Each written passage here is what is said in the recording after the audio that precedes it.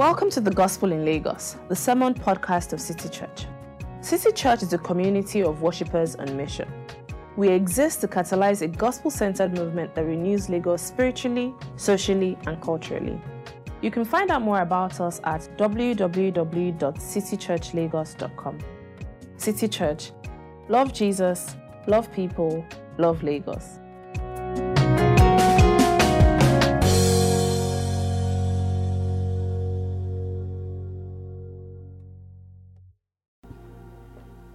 Today's Bible reading is taken from Romans 14, 1-9 and 19 to 21. At the end of the reading, I will end by saying, "This is the word of the Lord."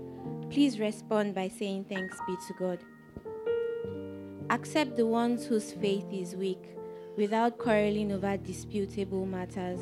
One person's faith allows them to eat anything, but another whose faith is weak eats only vegetables. The one who eats everything must not treat with contempt the one who does not. And the one who does not eat everything must not judge the one who does, for God has accepted them. Who are you to judge someone else's servant? To their own master, servants stand or fall, and they will stand, for the Lord is able to make them stand. One person considers one day more sacred than another. Another considers every day alike. Each of them should be fully convinced in their own mind. Whoever regards one day as special does so to the Lord. Whoever eats meat does so to the Lord, for they give thanks to God, and whoever abstains does so to the Lord and gives thanks to God.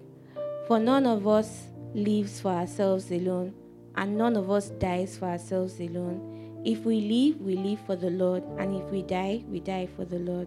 So, whether we live or die, we belong to the Lord. For this very reason, Christ died and returned to life, so that he might not be the Lord of both the dead and the living.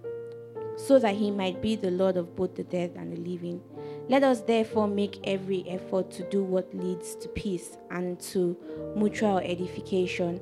Do not destroy the work of God for the sake of food. All food is clean, but it is wrong for a person to eat anything that causes someone else to stumble. It is better not to eat meat or drink wine, or to do anything else that will cause your brother or sister to fall. This is the word of the Lord. Thanks. Okay, well, welcome guys. Thank you for coming. My name is Femi. So we've been doing this series on the intersection between Christianity and politics. And of course, that is not coincidental that, the season that we're in warrants that. But I also think it is also something that we Christians should normally be equipped with, because we're going to practice our politics even after the election has happened and is gone. So this is the final, or the fourth sermon in that series. And if you've not been able to listen to any of them, if this is your first time joining us, we have a sermon podcast called The Gospel in Lagos on iTunes and SoundCloud. You can check it out, okay? I should start with this, a question. How many of you have ever done something for a moment's pleasure that eventually regretted later? Yeah, think about it. All right. Some of you don't even have to think too long, You're just thinking, just think that night. One night, just like, I should never have done it. That night that we went out for dinner, right? You went out for dinner. You know how it is. You go, you like, Fit Farm. But I can take a starter, appetizer. They open it, is your friend. And they're like, appetizer, I can. What's there? It's not going to, I'll take the skewer, the chicken skewer, so it has vegetables. And since the vegetables are there, I'm taking some of my 5 a day, all right? So you deceive yourself and you eat that, and you're like, that's fine. And then the main meal comes. And because you're into Fit Farm, you don't eat like normal people, right? I eat rice, like not even brown rice, like real rice. That one they said is really polished and everything. That's normal people. But you want to eat quinoa. Wait, what's quinoa? That's horrible. And you then pretend as though it's very, very nice. It's not nice. You are suffering. Just take it, all right? So then you're like, you know what, I've taken quinoa, I've taken couscous, I've taken all of that, I've taken bulgur wheat, I've taken all of that. I just want starch. I want starch and I want big meat. So you take steak or you take, I can't take steak, but you now want to take eba. But the problem with it is that you can't take meat. But like, what's the point of eba if you don't take meat, right? You know, so you're like, this time I'm just going to eat what's there. So you eat that and then you're fine. It's okay. And then one devilish person now comes, meet you and says, would you like some dessert? I'm like, I can't resist this. It's ice cream. Surely they'll give me ice cream. And then they give you that. And I'm like, what can I do with this? Like, am I really going to say no? Like, really? Especially when you are not paying for it. And what then happens after you've eaten the thing and you are now you've adjusted your button, you take it to the next level, how do you then feel after? You feel bad. You feel like bad. You start thinking about your life. You're like, all these calories, all this, And really, the question you're answering is this. What condition would I be in after that moment or pleasure or that experience? What condition? That's why you feel bad. Because you think about the number of calories you now have to burn. You think about the consequences of what you've just done. What condition would I be in after this experience? And I want to turn that question around and say, the election itself is a particular experience. What condition as Christians will we be in after the election experience? Will we be more united as Christians or will we be more divided? I heard there was a man in the north who recently had an issue with his wife. They both, in 2015, voted for the ruling party. They were zealots for the ruling party, the current ruling party. As time went on, the man changed his mind. He really, really changed his mind. He was really opposing them now. And he thought his wife would go along. She hasn't changed her mind. So this really got to the man, and he now said, you know what? Publicly, in front of people, you're my wife. You have to choose between them or choose between me. Men, let me just advise for men. Women, close your ears. Don't issue threats that you are not ready to, follow through on. Because the woman did not change her mind. So ultimately, the guy had to send her away. I'm sure the man is hungry every day now. But the point being, that's one family that has been divided because of politics. What would the church be like after this election has gone? You see, Paul was addressing a church. He didn't plant that church. He was visiting church for the first time, the church in Rome. And he wanted them to help him, to support him on his mission to Spain. Paul had preached more towards the east of the Roman Empire, Asia Minor, Macedonia, all of those places. Now he says, no, okay, I want to preach to the west, Spain. But for me to go to the west, I'm going to go through Rome. And I want them to be able to support me. You can see this in Romans chapter 15. But he found a situation in that church. They won't be able to support him properly if they themselves were not united. And they were divided a lot along ethnic lines. The result of the division, we see a lot in this Romans 14 to 15, verse 13.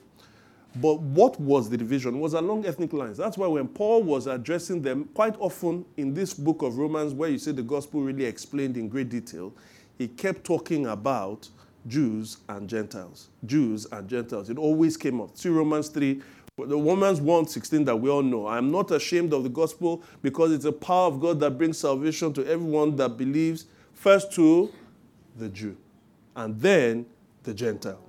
3 verse 9. What shall we conclude then? Do we have any advantage? Not at all, for we have already made the charge that Jews and Gentiles alike are all under sin.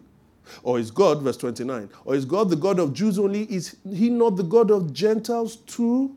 Yes, of Gentiles too. Or 9 verse 23 to 24. What if he did this to make the riches of his glory known to the objects of his mercy, whom he prepared in advance for glory, even us, whom he called not only from the Jews, but also from the Gentiles? Because their ethnic background, especially for the Jews, also was steeped in very huge theological foundations. So there were issues for them to sort out. And Paul was addressing those issues, but in addressing those matters, these disputable matters that we see in verse 1 of chapter 14, in addressing those disputable matters, Paul says, look, even though these things are important, his admonition to them was that they are not worth dividing over. Food, drink, sacred days, they're important. Politics, important. But it's not worth dividing over. And so we call this sermon Divided in Politics, or Divided in Caesar and United in Christ. And I hope that at the end of it, and hopefully the end of the series, we would enter into this season with differences of opinion in sometimes, but all fully united in Jesus Christ. So we'll look at it under these three headings: choosing Caesar, dividing Christ, uniting Christ. Choosing Caesar, dividing Christ, uniting Christ. Let's take in the first one. Choosing Caesar. Now, there were evidently two camps here, right? You can see them. Some of them were for eating all manner of things. Some of them were vegetarians. For them, all right? This letter could not have been written to Nigerian Christians, or at least to Yoruba people. Because you're not going to get people that say they don't eat meat, and then those that... You have to check your Yoruba-ness if you don't eat meat. Judge me. You have to check it. Right? Yoruba person that cannot eat meat. And then the ones that you can... So the ones about eating or vegetables, that's in verse 2. But then you also see in verse 5, this one is a problem for an Igbo person, really. There were those that had sacred days. When you know anything about Igbos, especially in Lagos, you said they want... When it's time to go home for the end of the year, you say you can't go home. If you have some domestic workers that are working for you, you say you can't go, they are going. It's whether or not you accept them when they return, but they are going. So some they said they considered one day more sacred than the other. Another considers every day alike. So there were two camps that you could see there. Those that said, no, I have certain meats that I eat and I keep to certain sacred days, and those who couldn't care less. Now, I think those things are what we can call secondary issues. That's the way Paul looks at it. And I think when we say secondary issues are important issues, but they're not primary issues. And I think because politics is really important, I would say for us as Christians, it is a secondary issue. It's a secondary issue. I suppose that there are some people here who already have planted their feet among one of the two major parties. Right? There are some here that are saying APC must go. Change must. There's no change must change. All right? Apply it. Physicians heal themselves. And some are saying we need power. Power to the people. And so you are clashing. Maybe you are here. Maybe you are in different roles. Maybe that's why you're in different roles. Or some would say, forget all of this. APC and PDP are one. I don't care whether the winner is going to come from one of them. I am voting with, in principle, third-party candidates. All right? And we may have that kind of division here. These two different camps. You see, what we mustn't do in working for unity is what Paul didn't do. Paul never relegated secondary issues in a way to say they don't matter. No, he says they do matter. If you try and suppress them, you only cause further division. But in fact, by calling someone's faith weak and someone's faith strong, you can see he has an opinion. Check verse 14, which we didn't read. Verse 14 of that same place. It says, I am convinced, being fully persuaded in the Lord Jesus, that nothing is unclean itself. So Paul had an opinion. But here's what he didn't do. Because he had an opinion on this secondary issue, Paul didn't impose that opinion. In fact, he refuses to allow the church authority to force people onto a particular stance. When he says, look, I'm fully convinced about my position, notice what he then says after. He says, but if anyone regards something as unclean, for that person it's unclean. That's why in verse 5 he says, all right, here's how we sort out this issue. One person considers one day more sacred than another. Another considers every day alike. Each of them should be fully convinced in their own mind. Say after me, fully convinced in their own mind. If I may say so as an aside, I think this is why it's really important. No, let me back up. How many of us have heard of the Land Use Act? Right? Land Use Act. Is an opinion on the Land Use Act important or not? Huh? All right, but do people differ on what should be done, whether it should be gotten rid of, or do people differ on it? Yes. How many of us have heard of the Central Bank of Nigeria's interest rate? I'm not saying whether you understand it. I'm just saying whether you've heard about it. Right? I keep flying, going over whatever. Now, should it be lower or should it be higher? I'm not sure. Some people say it should be higher. Some people say it's okay where it is because of certain economic conditions. Some people say it should be lower. Do economists agree on what should be done with the interest rate? Do they? No. Now, but they're important. I think with what Paul does here, I want to speak to my fellow pastors, priests, and bishops. We need to be quiet on certain issues like this, particularly on endorsing a particular candidate or a particular party. Paul said, let everyone be fully convinced in their own mind. He's not saying that you cannot have an opinion, but he's saying you have to be very careful on how you express that opinion such that it requires those who are under you to take your own side. In that regard, they cannot fully make up their own mind. Can I go one step further? I would advise that someone serving as a pastor in that capacity should not run for political office. I'm not saying pastors can't. I'm saying whilst you are serving in the pastorate, don't run for political office. Why? Because it makes it difficult for the people who are under you to be able to fully and independently make up their own mind. But there are other issues when you tie the church institutionally, and I would say those who lead the church represent, they embody the church institutionally in themselves. There are other issues when you tie the church to a political candidate or a political party. Especially when you come in with a thus says the Lord kind of thing. Maybe you had one prophecy, you had one dream or something about this person.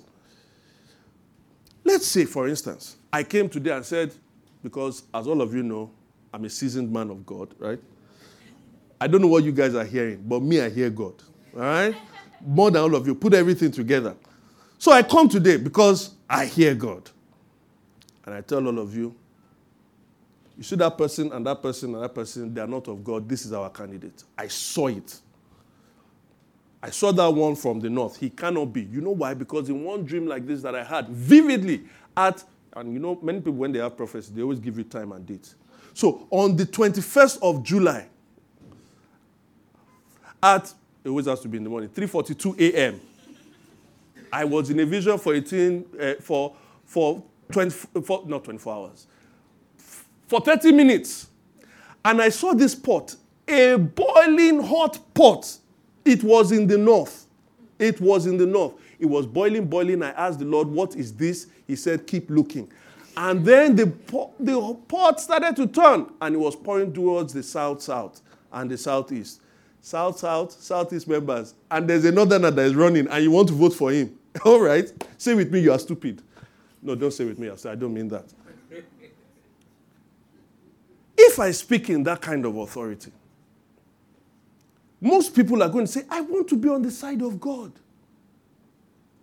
I don't want to be against the will of God. I think that guy he may not do badly, but hey, you know these pastors, they see things that we don't see. So you fulfill that prophecy. Sorry, you vote, the people vote. They vote in the guy that is not from the north. And then that guy that is not from the north totally messes up. You know what happens? The credibility of the church has now been solid. Because you said, you saw God. Then you now start saying, well, I saw, but the problem is that you people didn't pray. You didn't pray well enough. It's always going to be our fault. The credibility of the church starts becoming questioned. There's a second thing that thing does. Is let's say you prophesy or you tell people this is who you should. Let's say you say, God has told me that I'm going to be president. And you don't become president. what happens is that you tie the destiny of the church with the performance of a particular party or candidate. You don't become president. Or God has said, this is the person that's going to take us from our economic doldrums and take us into a land of prosperity. And by the time he entered and when he left, the economy went down further than what he meant it. Like, is God not speaking in the church again? You tie the destiny of the church to the fortunes of a particular candidate. Another one is that you also tell people who come to your church, let's say it is evident that this church, the leaders of this church, they want APC to take a second term. They may not say it explicitly, but you know how it is now. You hint, more than hint. And you know these things. If it sounds like a dog, if it looks like a dog, what is it? And it barks like a dog, what is it? It's a dog. Say we might as well, we start having brooms lining up this whole place, you know. But it's like, no, we're trying to sweep, you know. And the problem is that what if somebody comes and they're wearing an MDP shirt? All right? They're for... Sorry, is anybody... I won't even... Oh, sorry, they have a PDP cap that they're wearing. We're telling those people, you know what we're telling them? You are not welcome here. They came for Christ, but you're telling them based on politics, they're not welcome here. So we have to be careful. Don't get me wrong. The gospel itself is a political message. When you say Jesus is Lord, Caesar is not, you are saying Jesus is Lord, those in Nazareth are not. That's what you are saying. It's a political message, but don't politicize it. Don't drag it down into partisan politics. Because many times people will be looking, Shibi, you told us that this person was it. And the credibility of the church is at stake. Paul wants us, without compulsion, to be able to make up our minds with full conviction. But if he says mind with full conviction, that means that you have a huge responsibility. So how can I choose? Because when he says you should be persuaded in your mind, Paul is saying that you cannot and you should not conclude in an irresponsible way. If your mind has to be fully convinced, then your mind needs knowledge, it needs information. So here are some tips on how we should go about thinking or how we vote. First one, research. Research. Now, the word research, I did research a little bit in my life before. So anytime somebody comes to me and says, this thing happened, blah, blah. I said, how do you know? He said, I've done my research. I know what that means. The research is Google and Wikipedia. That's Nigeria's research, Google and Wikipedia. What? It's half of the world. Okay. Well, I'm talking to you people, yeah. All right. Now, I'm not saying Wikipedia is bad. In fact, I use Wikipedia quite often for a few things, right? But I'm saying that sometimes we have to... Here's the thing we are in our world. Our information, the amount of information we have is both a blessing and a curse, right? We have never, at any time in the world, had so much information, and that's a blessing. We've never, at any time and point in the world, had so much information, and that's a curse as well. Because now you have so much information, there's truth there, but the problem is most times we don't know how to sort out that truth. So say with me, beware of fake news. Okay, beware of conspiracy theories. There are so many out there. This is the problem. Like, people come up, they draw up certain things, they would look at one verse in the Bible, right? And usually from the book of Nahum, right? Because you know, Nahum, we all know Nahum is there, but we don't understand what Nahum is saying, right? How many of you understand? How many chapters are in Nahum himself? You see, they don't know. So if somebody quotes Nahum, he then quotes one particular, he takes one quotation from somebody's rally, then he also sees he brings one picture together that's photoshopped, he now creates a whole narrative, and now says, beware, PDP of fire. Like, PDP of fire, wait, look at it, I've done my research. So I'm not voting for this person. And there's so much that is out there we need to be careful about. So one antidote to that, right, is try and use credible sources and a variety of sources. What by credible sources? People that actually have gone to school for journalism. People that actually give you better information, not just sensationalized information. In other words, don't get your politics. I'm not making a comment about the person. I'm just saying don't get your politics from Linda Keji's blog, right? That's not what the blog is set for, right? It's for many other things, but not for politics. Amen? All right. I say, no, I'm not going to call a few others. But beware of places that are good at sensationalism. That is, here's another thing to encourage you guys on. As much as possible, engage with lengthier forms and reject slogans and short sells. Reject slogans and short sells. Too many people now, because we're in our social media age, 140 characters or less. So if somebody, you go on Facebook and somebody's writing an article, you know what you do now? You see, read, then you now see more, right? Do you click the see more? No, you don't. You click see more other things. Let me look for another video, right? I'm not going to see more on your own. I'm going to see more in my feed. We can't read. We don't read longer things again. And really, there are many things that require laying out a proper argument, and that requires length. You can't just say, and this is what the age that we live in. Article is corrupt. Say, no wonder when I saw him, that man was looking fat. He's corrupt. He's corrupt. Buhari is ethnocentric. Say, it's true. That his accent is very, very thick. He's an ethnocentric. I won't vote for him. This is how we make up our minds. And it is a shame.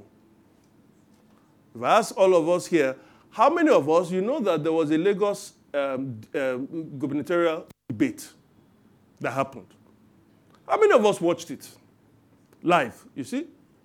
And if you didn't watch it live, you know it is actually on YouTube, free of charge. You say it's not free, I have to burn my data. For the destiny of what's going to happen in Lagos, it's too much. But there you are on, do they still do Crush Candy? Is that something? Candy Crush, all right. So we are burning it on all of these things. Small, 2-minute video here, 3-minute video here, wasting our lives away. And you can't burn it for one debate that happens every 4 years. Kadri Ahmed sat down with major political candidates for 2 hours, grilled them. It was going on live on Channels TV. Some of us just switch to Ebony Life. And you want to go and vote after. Do you know how you're going to vote? Let me tell you how you're going to vote. I don't really like him. That's how we vote. You look at the person, I don't like this one. It's too thin. It's too long. Guys, the fact that Paul says you should make up your mind and be more convinced, he's also saying that you have a huge responsibility in your hand. Let us use it well. And then let me just drop 2 other things. History matters. When you say you're researching, look at someone's track record. Quite often what they do today is reflective of what they've done before. Look at it. And then finally, I would say, conscience does matter. Some people call themselves single-issue voters, right? That means on a particular issue, if somebody does something like this, I will never vote for them. In America today, recently there was in some states, I think New York and Virginia, they are trying to pass laws, if they've not even passed the laws, that a baby, if delivered, can still be aborted after it's delivered if the abortion within the womb was botched. I don't care how good a candidate is, how credible, how competent in the economy and all of that. I would die with poverty than to vote for that kind of candidate if he supports that. So sometimes conscience matters. Check out some of these things. Yes, you should be fully convinced in your mind, but don't do that ignorantly. Don't start abusing candidates when you've not actually engaged with them. Don't follow sensationalism. Try to read actual newspapers. Lengthy reads, yes, yeah, exactly. Opinions at the back page, not the sports ones. Try and read them. Engage with them. Yes, I know that our journalism is in a very bad state, but there are still some people that are doing some good things. Let's treat it with great responsibility. Amen? Second, dividing Christ. Now, you can do all of this. Toby can do that. Sharon can do that. And yet, both of them can still be divided. That's what happened. In fact, you see in this particular scripture, it says, because they had difference of opinion, in verse 1, they were quarreling. Or in verse 20, it was causing others to stumble. Or in verse 21, it was causing others to fall. These disputable matters. I remember those two groups, the weak and the strong. The weak would be people who were Jewish Christians who felt some loyalty to the Mosaic law. Because don't forget, most of them have been Jews before then. This new religion now comes in. So for 1,500 years, all their people had always been united to this law that controlled not just their politics, it controlled their social lives, it controlled their moral lives, their ceremonial lives. And they didn't feel that they could just let go like that. They believed in Jesus Christ, but they said, you know what? I still can't eat this thing. I just can't. And I don't think you should too. And then you had the strong. The strong were Gentile Christians who had no history in that whole Jewish thing. So they had no need to want to go back. Or maybe some Jewish Christians that fully understood it. And they were liberated. Now the weak were in the minority. That's why the first thing in verse 1, it says, accept those. He was talking to the strong. Accept those who are weak in faith. So the weak were the minority, and then the strong were the majority.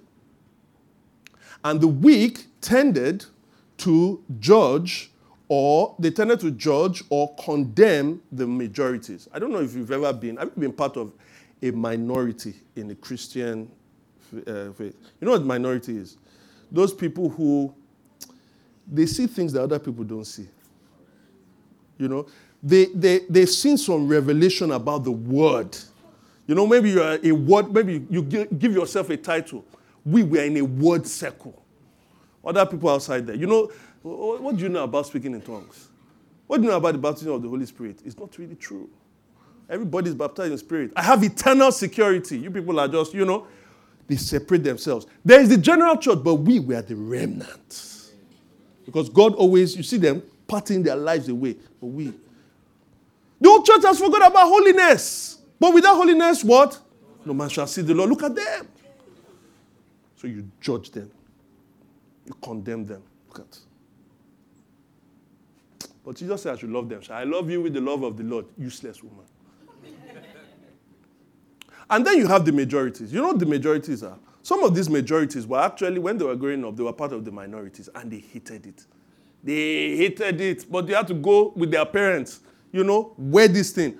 Don't wear that. Your skirt must be a long skirt, must reach the ankle. You can't use weave on. You can't do that. So they were like, oh, God, just get me out. So eventually they get out of university, they get a job. Mommy, I'm not going again. Because all those your friends, you used to like them when they were going to church. They always look very nice. The choir people, when your parents traveled, you always visited that church. So you now see the choir people just raising up their hands, wearing lipstick, giving all glory to God.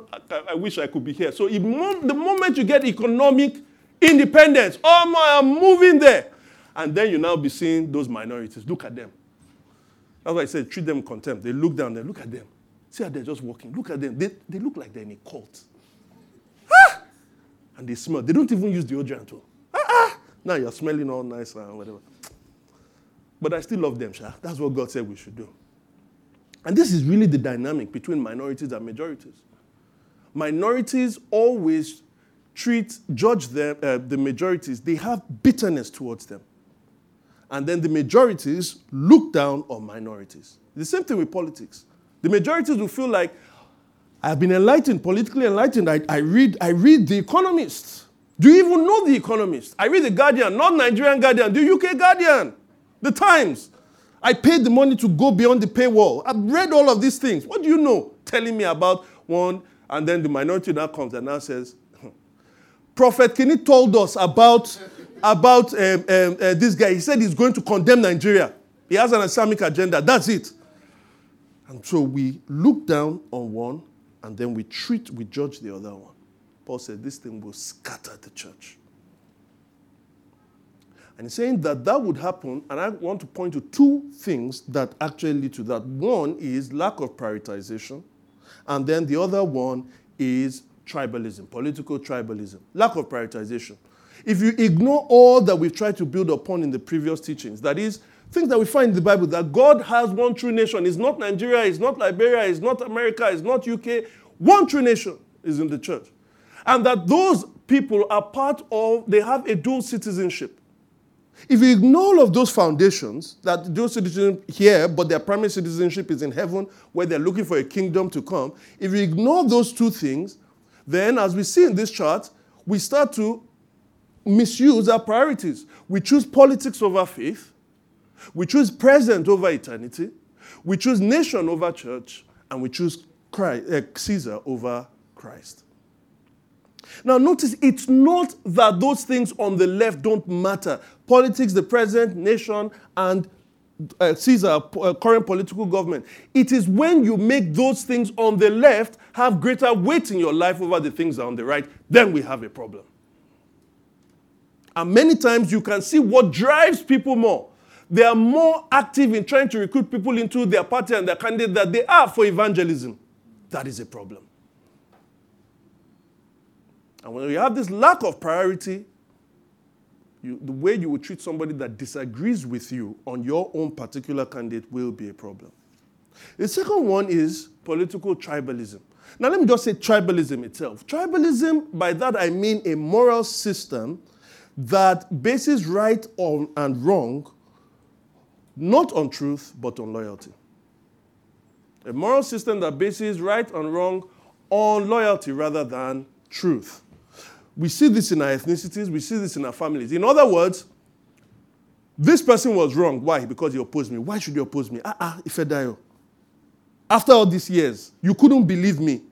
After all these years. In other words, she has to believe me whether she likes it or not. Why? Because we've done things together. We are meant to be, we are part of a group. So right and wrong is about whether she opposes me. It's not whether or not I am right or wrong. It's all about loyalty. And we see this a lot. It manifests itself in what we now call identity politics. That is, you belong to this party. That party is where you are going to stand. In fact, America is going through it now, where you're not voting for a candidate based on their policies. You may not even know their policies. In fact, most people don't. You just know that this is my person. I think the current American president summed it up very well in the previous election debate. Listen to the first 20 seconds of this video. The people, my people are so smart. And you know what else they say about my people? The polls. They say, I have the most loyal people. Did you ever see that? Where I could stand in the middle of Fifth Avenue and shoot somebody and I wouldn't lose any voters, okay? It's like incredible. My people are so what? Notice what he says. I can stand in the front, in the middle of Fifth Avenue, I can shoot somebody, and guess what? They still will vote for me. And that's exactly what happened. Scandal upon scandal kept on happening, and what happened? In fact, at many points, it was rising. That's why even today, in this country, somebody can be caught red-handed. Red-handed. Dollars was being given to him. And people will say, it was not him. Yeah, like Shaggy. It wasn't me.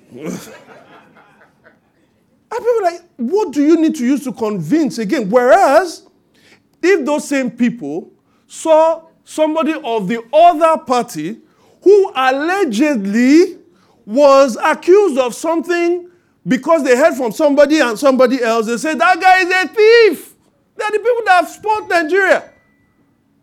They spoiled Nigeria. That guy is a thief. You will see something very clear here. You will say, no. And this other one, you say, yes. You see, those are symptoms of tribalism, whereby your side, when I'm talking to Toki, I'll say, your side is always wrong. Your candidate, your party, they are always what? Wrong. It doesn't matter what they do. They will always be what? Wrong. So even when they actually build a road, you say, I'm sure 90% of the money that was used for building that road, they've actually pocketed it. Evidence, uncle. That's the problem. You people, all you people that go to school, you're always saying evidence. Can't you see it? Look at the car his wife is driving. He hasn't seen that car. Somebody told him about the car. Tribalism. Second is that my own side is what? Always right. No matter what. You can always justify what the person has done. But if you are not able to justify that, if somebody comes and gives you evidence about your side being wrong, you know what you're going to do? You will counter it with, you say, go to the next one. So if they give you evidence, they start to defend the indefensible for my side by using argumentative style I almost never use. Like, but why are you arguing? Faith, why are you arguing like this now? You never argue like this in other things. But you're able to somehow defend the indefensible. Or, if they give you evidence that your side is so wrong, you know what you do? You defend your side's flaws by just countering it another one. He said, this guy, he was recently charged for this. Don't you remember in 2015, this other person too, your own person too, was charged for that. It's like, does that make that one right? Both of them are wrong. But because you are so tribal, you have to be loyal. You can't accept that your person is wrong. That is a problem and must never enter into the church. Paul in verse 20 says, do not destroy the work of God for the sake of secondary issues. I hope we're hearing. Do not destroy the work of God, the unity of the body of Christ, because of your political differences.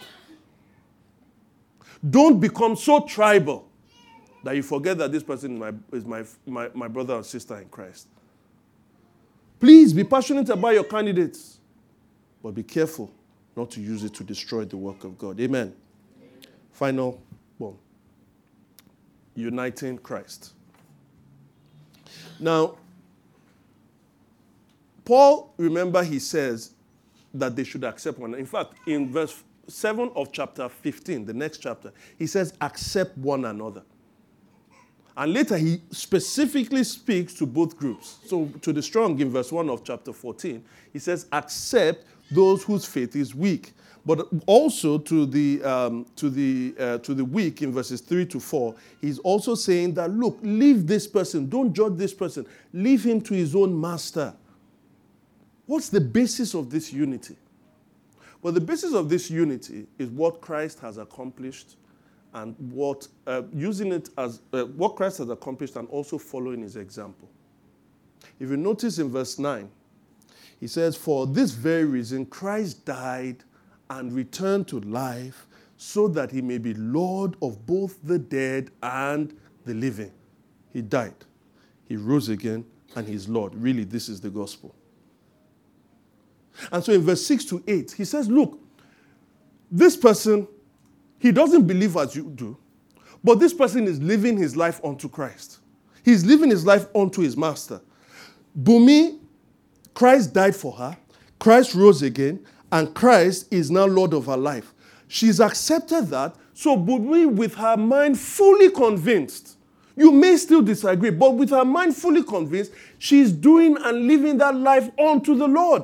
You also, with your mind fully convinced, live that life unto the Lord. Both of you can still be united in your differences because Christ died, rose, and is Lord for both of you.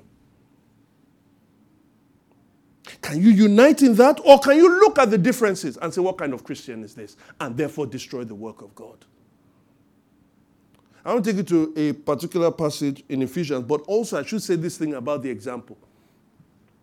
In verse 3 of chapter 15 and verse 6 and 7, listen to what he says. He says, for even Christ did not please himself. So may the God who gives endurance and encouragement give you the same attitude of mind toward each other that Christ Jesus had, so that with one mind and one voice you may glorify the God and Father of our Lord Jesus Christ. One mind. One mind. Let him give you that same attitude. One mind, so that with that one mind and with that one voice we may glorify God. And yet he's saying it is possible to have that despite the fact that we have different minds in our politics. Which one comes higher? Which one takes priority? Because he says, look, this rambling is not reflective of the kingdom of God. This division is not reflective of the kingdom of God because of food, because of drink, because of meat, because of politics. So later in verse 17, it says, the kingdom of God is not about eating and drinking. It's about righteousness, peace. So achieve that peace and joy despite your differences, and you can have peace that leads to joy because of what Christ has accomplished. Now, let me take you to a passage in Ephesians 2 that we used to round up. I'll give us some examples of how to go about this, but this passage is really important. In Ephesians chapter 3, we're going to go to verse 4 to 6. Paul is going to say something. He's going to show us what God has accomplished and the means through which he accomplished it. But he's going to show us two things that God seeks to accomplish and the two means. The first one is this. Look at verse 4. In reading this then, he wants to talk about the mystery of Christ. In reading this then, you will be able to understand my insight into the mystery of Christ, which is nothing esoteric. Don't allow anybody to start telling you, do you know what the mystery is? Paul is saying, it was a mystery. It was not known before, but now it's known, and I'm going to tell you what it is. The mystery of Christ, which was not made known to people in other generations, as it has now been revealed by the Spirit of God's holy apostles and prophets. This mystery is that through the gospel, say through the gospel. So that's the means.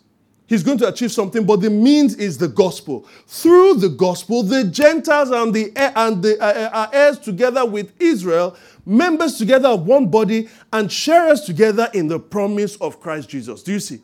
God has been able to accomplish a unity that our different ethnicities cannot bring together. A unity that our different politics, our different genders cannot bring together. Our different socioeconomic statuses cannot bring together. He has achieved that. How? Through the gospel. Everyone is looking for unity in diversity. And the moment we get into it, we start to see where our differences come. The diversity leads to difference, and that leads to division. And he's saying there is a greater reality, an eternal reality that I have achieved through the gospel. And he unites people who are Jews and Gentiles, Yorubas and Igbos, Efik and Hausas, APC and PDP, progressives and liberals, progressives and conservatives. He brings them all together in the gospel if they embrace it. You know, one of the big problems we have in our world today, in our politics, is a lack of civility. Lack of civility. People disagree and they start yelling at each other. They start insulting each other. They start mocking each other. That's what we see in our political world. Can they see something different? Well, God says, well, in the gospel, I've achieved something.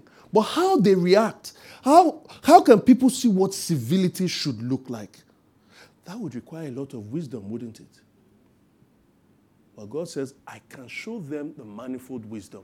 What is the means he's going to use to achieve that? Look at verse 11.